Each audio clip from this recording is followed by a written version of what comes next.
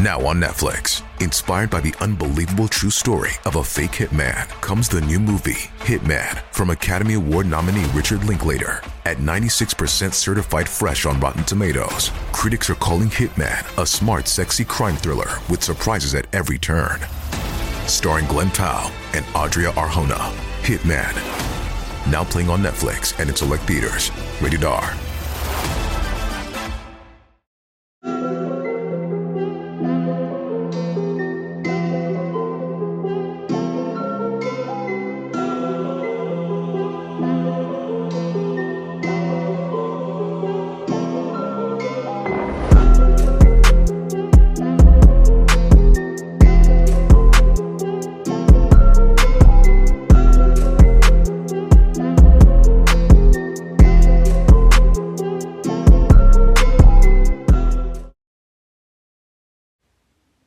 Hey guys, welcome back and thanks for joining me.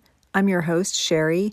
I've been off for the month of March. March is like a really bad time of the year for me, and I usually become a recluse except for going to work. But I'm back now and we have a story to discuss. Today's story is about a young woman named Morgan Harrington, who is a student at Virginia Tech University with dreams of becoming a teacher. Morgan was just 20 years old when she disappeared while attending a Metallica concert with friends. We will also discuss the tie-in to another case who is the young lady on the bottom right-hand corner of your screen with red hair. We'll get into her in a bit. As always, my sources are listed in the description area of the video. This is the case of Morgan Harrington. This story takes us back to 2009, which was more than a decade ago.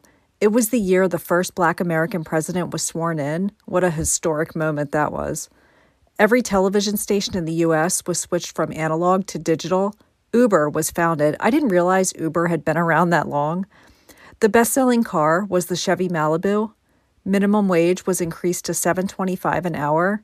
And former investment advisor Bernie Madoff was sentenced to 150 years in prison for conducting a massive Ponzi scheme. And lastly, Eggo announced the frozen waffle shortage would continue for another year. Good times. When I first heard about Morgan Harrington, I just loved her. She loved heavy metal music, something that's always been a part of my life. I've been to a ton of metal concerts myself. She was born July 24th, 1989. Morgan had graduated high school early. She was at the top of her class with a 3.9 grade point average. At the time this story takes place, Morgan is a student at Virginia Tech University. She was close to her parents, Dan and Gil. She has a brother named Alex. They have a lavish home in Roanoke, Virginia, but Morgan lives in an off-campus apartment that she shared with a roommate that was very close to her college. Morgan liked going back to home, to mom and dad's on the weekends to drop off her laundry and get a good cooked meal. That was her real home, I guess you could say. She was basically a kid, and mom and dad's just adored her. I watched a lot of interviews with her parents, and they seem like a super sophisticated couple who are just very nice and just the kind of parents everyone would want to have. I could do a whole story on Roanoke, Virginia, where they live. This is the place with the lost colony hundreds of years ago. Fascinating story if you want to look it up. So it's October 17th, 2009, and Morgan has plans to go with some friends to a Metallica concert at the John Paul Jones Arena in Charlottesville, Virginia. She had been looking forward to this concert for a while. Her ticket was printed and hung on the fridge at her parents' house for 6 months. The openers that night were Gojira and Lamb of God. I remember when this tour came around. It was called the World Magnetic Tour. Morgan was going to go to the concert and then come back to her parents, stay the night, and the next day, her and her dad were going to go over her finances. Her dad was going to teach her how to balance her checkbook and save money. He was also going to help her study for an upcoming math exam. Morgan gets ready for the concert. She wears a black Pantera shirt, a black miniskirt, and black leggings. And she comes downstairs to ask her mom how she looked. Her mom gave her some jewelry to wear, including a bracelet that was an old family heirloom and a diamond Swarovski necklace. I hope I pronounced that right. Swarovski? I don't know. Morgan and her girlfriends arrive at the concert, and everyone is super excited. Now, they are in Morgan's car, and one of the other friends is going to be the designated driver, so she keeps Morgan's keys. They wait in the long line to get inside, and you guys know how this goes. You get patted down, you go through the metal detector, and then you got to try to locate your seat and navigate around 14,000 other people. The opening band, Gojira, is getting ready to take the stage, and Morgan tells her friends that she's going to go to the bathroom. Some time passes, and Morgan hasn't come back to her seat. But by now, they're worried because Gojira is going off, and Lamb of God is getting ready to go on, so she's already missed the first band. Morgan, for reasons unknown, had walked outside of the venue.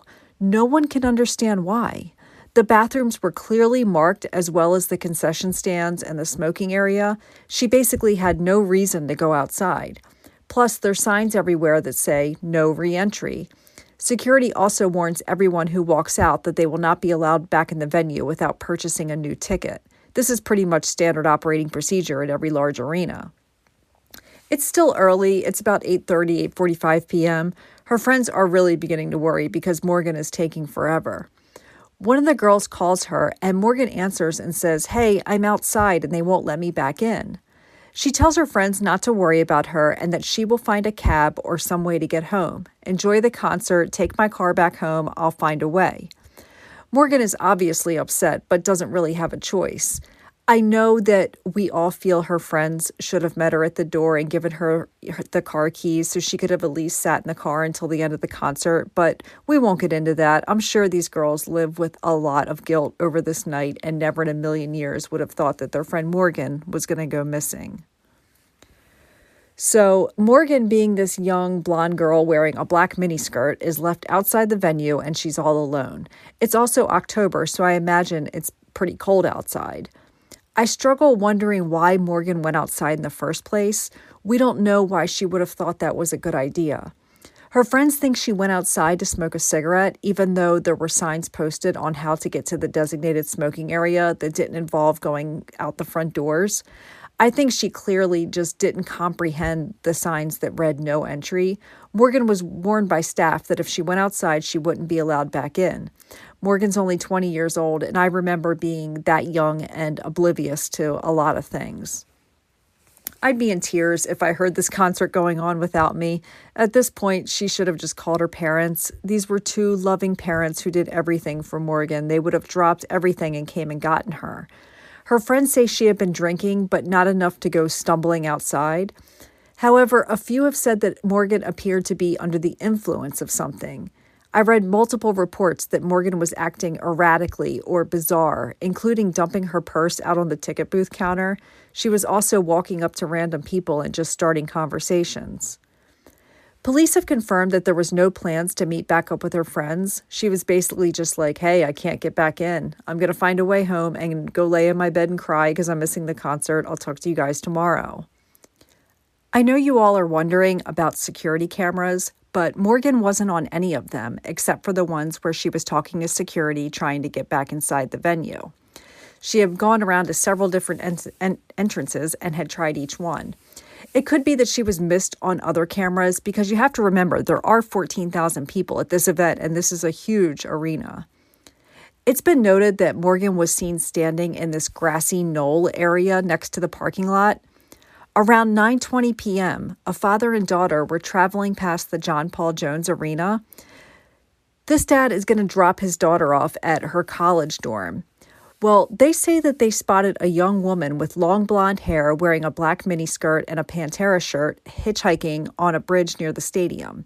They thought it was strange because it was raining and she was standing out there with no umbrella. Well, this dad drops his daughter off and then he goes to the 7-Eleven and comes back the same way he came. He crosses the bridge he had just crossed less than 15 minutes before. The young woman was no longer there and she wasn't anywhere in the area. 2 other witnesses claim to have seen a woman matching that description hitchhiking on the bridge around the same time. This narrows the time of Morgan's disappearance to between 9:20 p.m. and 9:35 p.m. All of these witnesses were vetted and cleared by police. When Morgan fails to come home, her parents assume the next morning that she stayed out with friends. Although they're annoyed, this is a best-case scenario. Remember, Morgan is supposed to spend the day with her dad studying for her math exam and learning how to balance her checkbook. They call her friends, and her friends explain what happened the night before and how Morgan wasn't allowed back in the arena and she was going to find a ride home. Morgan's parents call police, and Morgan is now officially a missing person. Morgan's purse containing her school ID, an empty flask, and her cell phone were located in the RV lot of the University of Virginia Athletic Stadium, which was about 1 mile from the John Paul Jones Arena. Her cell phone had its battery removed. Police are asking anyone with any info, no matter how small, to please come forward. They want to know if anyone spoke to her that night. There is a $100,000 reward at this time for anyone who can find Morgan.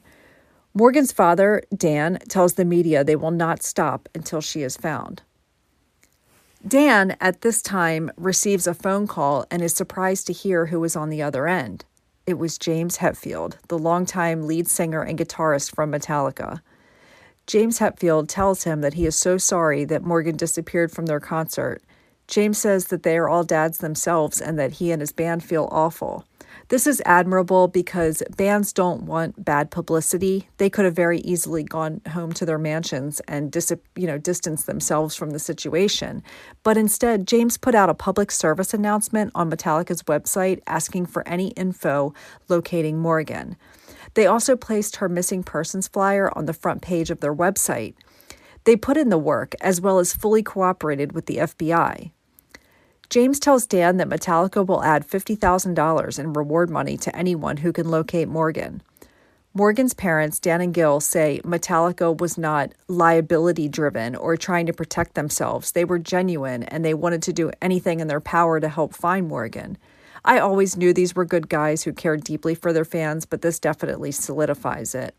In fact, I've been spinning Metallica's catalog a lot while researching this case. It definitely helps to feel more of a connection.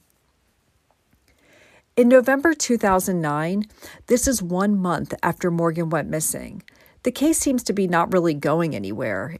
It was revealed that a black Pantera shirt, similar to the one that Morgan had been wearing that night, was found. A student of the University of Virginia was walking back from class near his apartment complex and saw the shirt laying in the bushes. He says he walks there every day, and it definitely wasn't there before. It's laying sprawled open on the bushes.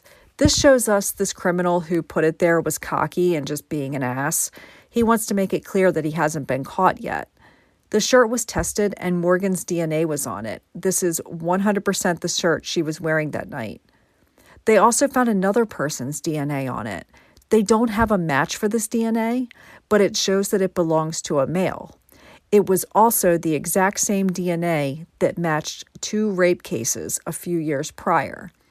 They don't have the identity of the DNA yet, but there was also a dog hair on the shirt. It was compared to the dog that belonged to Morgan's family, and it wasn't a match.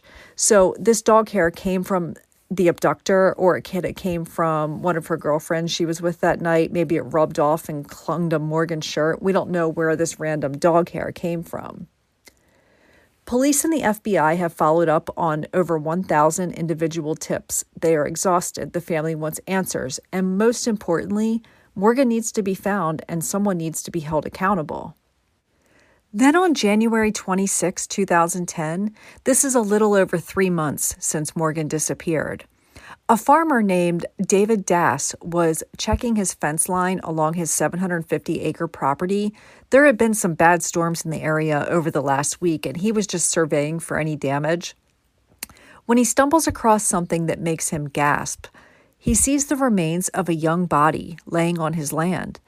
At first, he thought this was a deer carcass. This body has been laying in the elements for months and was badly decomposed. This property is about 10 miles from the arena where Morgan disappeared. It's a remote farm 1.5 miles from the road, and to get to the location where this body was disposed was really difficult. The skull was examined, and it was determined via dental records that these were the remains of 20-year-old Morgan Harrington. Morgan's dad receives a phone call, and it was a reporter on the other end. The reporter asks if he'd like to give a statement regarding the finding of his daughter's remains. Dan is like, "What?" I seriously cannot believe that this was the way that Dan found out about his daughter's body being found. Can you imagine? Morgan's mother, Gil, says, "For the first time in 101 days, I am not thinking every minute, what is he doing to my daughter now? What is he doing to her? What is she having to endure?" Morgan's father, Dan, says, and this is heartbreaking, "Who would have ever thought it would be mine to see every image of Morgan's life, from her first faint shadows on a fetal ultrasound to the gaping orbital hollows in her skull, an abomination to witness this ending." The cause of death was not released by police, but it's come out that Morgan was raped and then beaten to death. She had broken bones, and this was a brutal attack. Her parents say they can switch their focus from finding Morgan to finding out how she got there, and more importantly, who put her there, who raped and murdered this promising young woman. On February 5th, Morgan is laid to rest.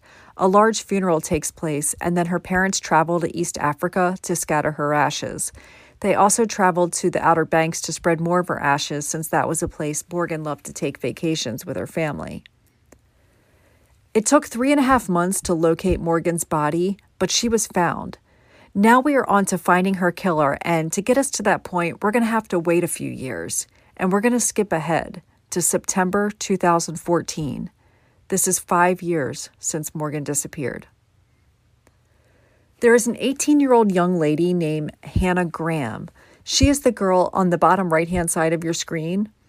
Hannah Graham is a student at the University of Virginia. Now, Hannah is not originally from the U.S. She was born in Berkshire, England in 1996. Hannah is a really good piano player, and she's involved in sports and also Habitat for Humanity. Just a really amazing person. She is an only child, and her parents just doted on her. Hannah disappeared on September 12th, 2014. She had attended a house party and then wandered out alone and drunk down this pedestrian mall in Charlottesville, Virginia. She's texting a bunch of her friends, but they were getting harder and harder to understand. One of the last texts that she sent said she was walking and lost. There is a man named Jesse Matthew who is out partying in these bars in the area. Jesse works at a hospital, and earlier that day, he was coaching a football team in the area. You can't miss him. He's this large, tall black man with really long dreadlocks. He's a really good football player, but he was kicked off of 2 teams while in college due to sexual assault allegations. Well, on this particular night, Jesse had been harassing women throughout the evening. He's groping women in bars and just being an ass. A few women said he was really freaking them out, including reaching up their skirt. Around 1 o'clock a.m., he gets thrown out of this bar he's in called the Tempo. This is the 3rd or 4th bar he's been in that night. He walks out to his car and he sees a young lady named Hannah Graham walking alone down the street. Surveillance cameras spot Jesse walk past Hannah and then turn around and walk back to her. A witness sees him put his arm around her and he says, "Hey man, what are you doing?" Jesse tells him to hush. Jesse and Hannah walk to this bar and he buys her and himself a drink. They walk back out and Hannah is so drunk she can barely walk, and Jesse has his arm around her. She doesn't even probably realize that this is a complete stranger, and she probably just thinks he's just some guy being friendly. He tells her to get in the car with him. She yells, "No, I'm not getting in the car with you." This witness kept walking and turned around a moment later, and both were gone. Hannah was reported missing, and there is a $100,000 reward for her return. Jesse's coworkers say the days following Hannah's disappearance, he seemed to be acting odd. I've heard of killers doing this. A lot of times when the FBI profiles a killer, they tell people to watch for someone displaying these signs. Jesse was arriving to work late, not acknowledging anyone when he got there. He was being out of character, such as just being really quiet. He also complained of a toothache and a swollen jaw. 1 week after Hannah goes missing, investigators discover the identity of the man who was with her that night. That man is Jesse Matthews. They get a warrant to search his car and his apartment. A swab of Hannah's DNA was found on the passenger side door, as well as a pair of Jesse's shorts were found with both Hannah's DNA and his DNA on them. He's still not under arrest because they need more evidence to tie him to her. As far as they can tell, she could have just been a voluntary passenger in his car, and now she's just missing. Jesse gets a new driver's license that day because he says his is lost, and then he withdraws his money from the bank. Jesse, the next day, shows up to the police station and asks for a lawyer. He's still not under arrest and is free to go whenever he wants. He leaves the police station quickly. 3 days later, Jesse is named an official person of interest in Hannah's disappearance, and Jesse was located 1,300 miles away near his sister's house in Galveston, Texas. He was camping on the beach. So let's go back to the Morgan Harrington case. Do you guys remember when Morgan's shirt was found and there was this unknown male DNA on it? The DNA was also linked to rapes in the area from years before. That unknown DNA belonged to Jesse Matthews. Jesse was Morgan's killer. Remember that unknown dog hair that was found on Morgan's shirt? It was compared to Jesse's dog named Popcorn, and it was a match. Jesse's phone records indicated he was in the area that Morgan was in the night she went missing at the Metallica concert. It all makes sense if you think about it. Remember, Morgan was hitchhiking. Well, Jesse was a cab driver at this time. He likely pulled over and offered her a ride. She sees it's a cab driver, so she gets in, not knowing that this man was a killer. 1 month after Jesse's arrest, his lawyer submits a plea deal for 25 years in prison in exchange for admitting to Morgan and Hannah's murders, and he would tell police where Hannah's body was hidden. Both families met in Roanoke to discuss the plea deal, but it was never accepted. It was a good thing it wasn't accepted because within weeks afterwards, Hannah's remains were located without any assistance from her killer. Hannah was found 5 miles from where Morgan's remains were found 5 years earlier, this time on an abandoned property. She, like Morgan, had been beaten, raped, and brutally attacked. The crop top that Hannah was wearing that night was found inside out. Her pants were found with one leg inside out. Hannah's underwear, shoes, and cell phone were never located.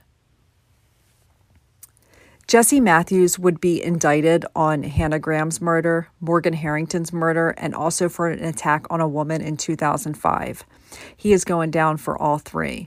Prosecutors are seeking the death penalty, which in Virginia is completely legal at the time.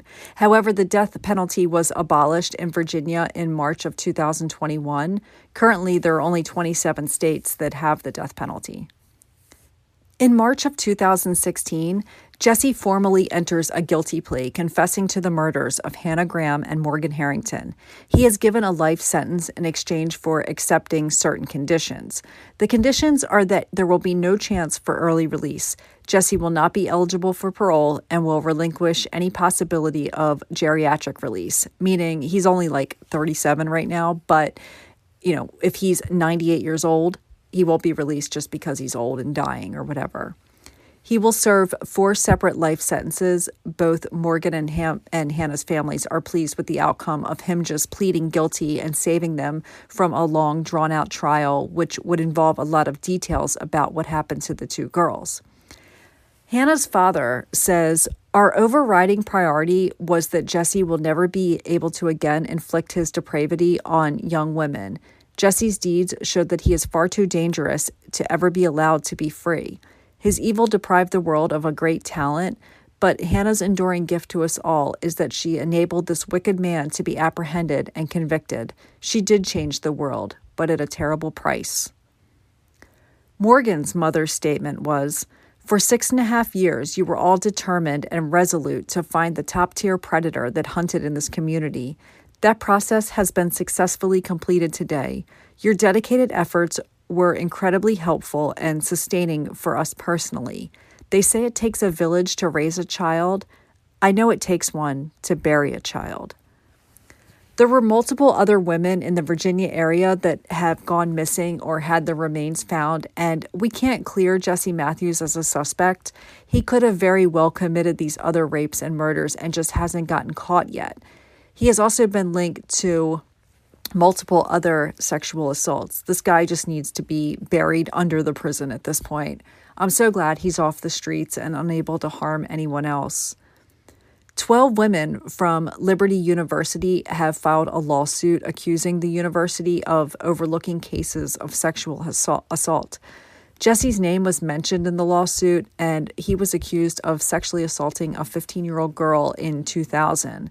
The girl was only able to get free because she bit him really hard on the hand while he was strangling her.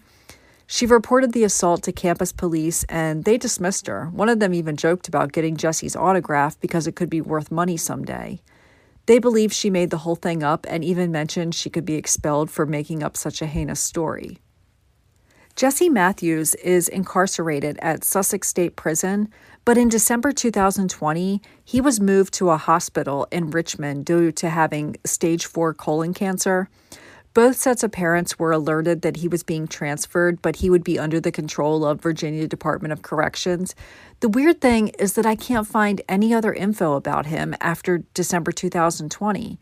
I don't know if he died or if he's still in the hospital or if he was cured and brought back to regular prison again. I have no idea. If he's still alive, he's only 41 years old, so he still has a ways to go before he will likely die in prison of old age. One thing I found admirable and classy was Morgan's mother approached Jesse's mother during one of his court appearances. She told reporters, quote, "I looked his mother in the eyes. I told her I understood this was very difficult on their family as well.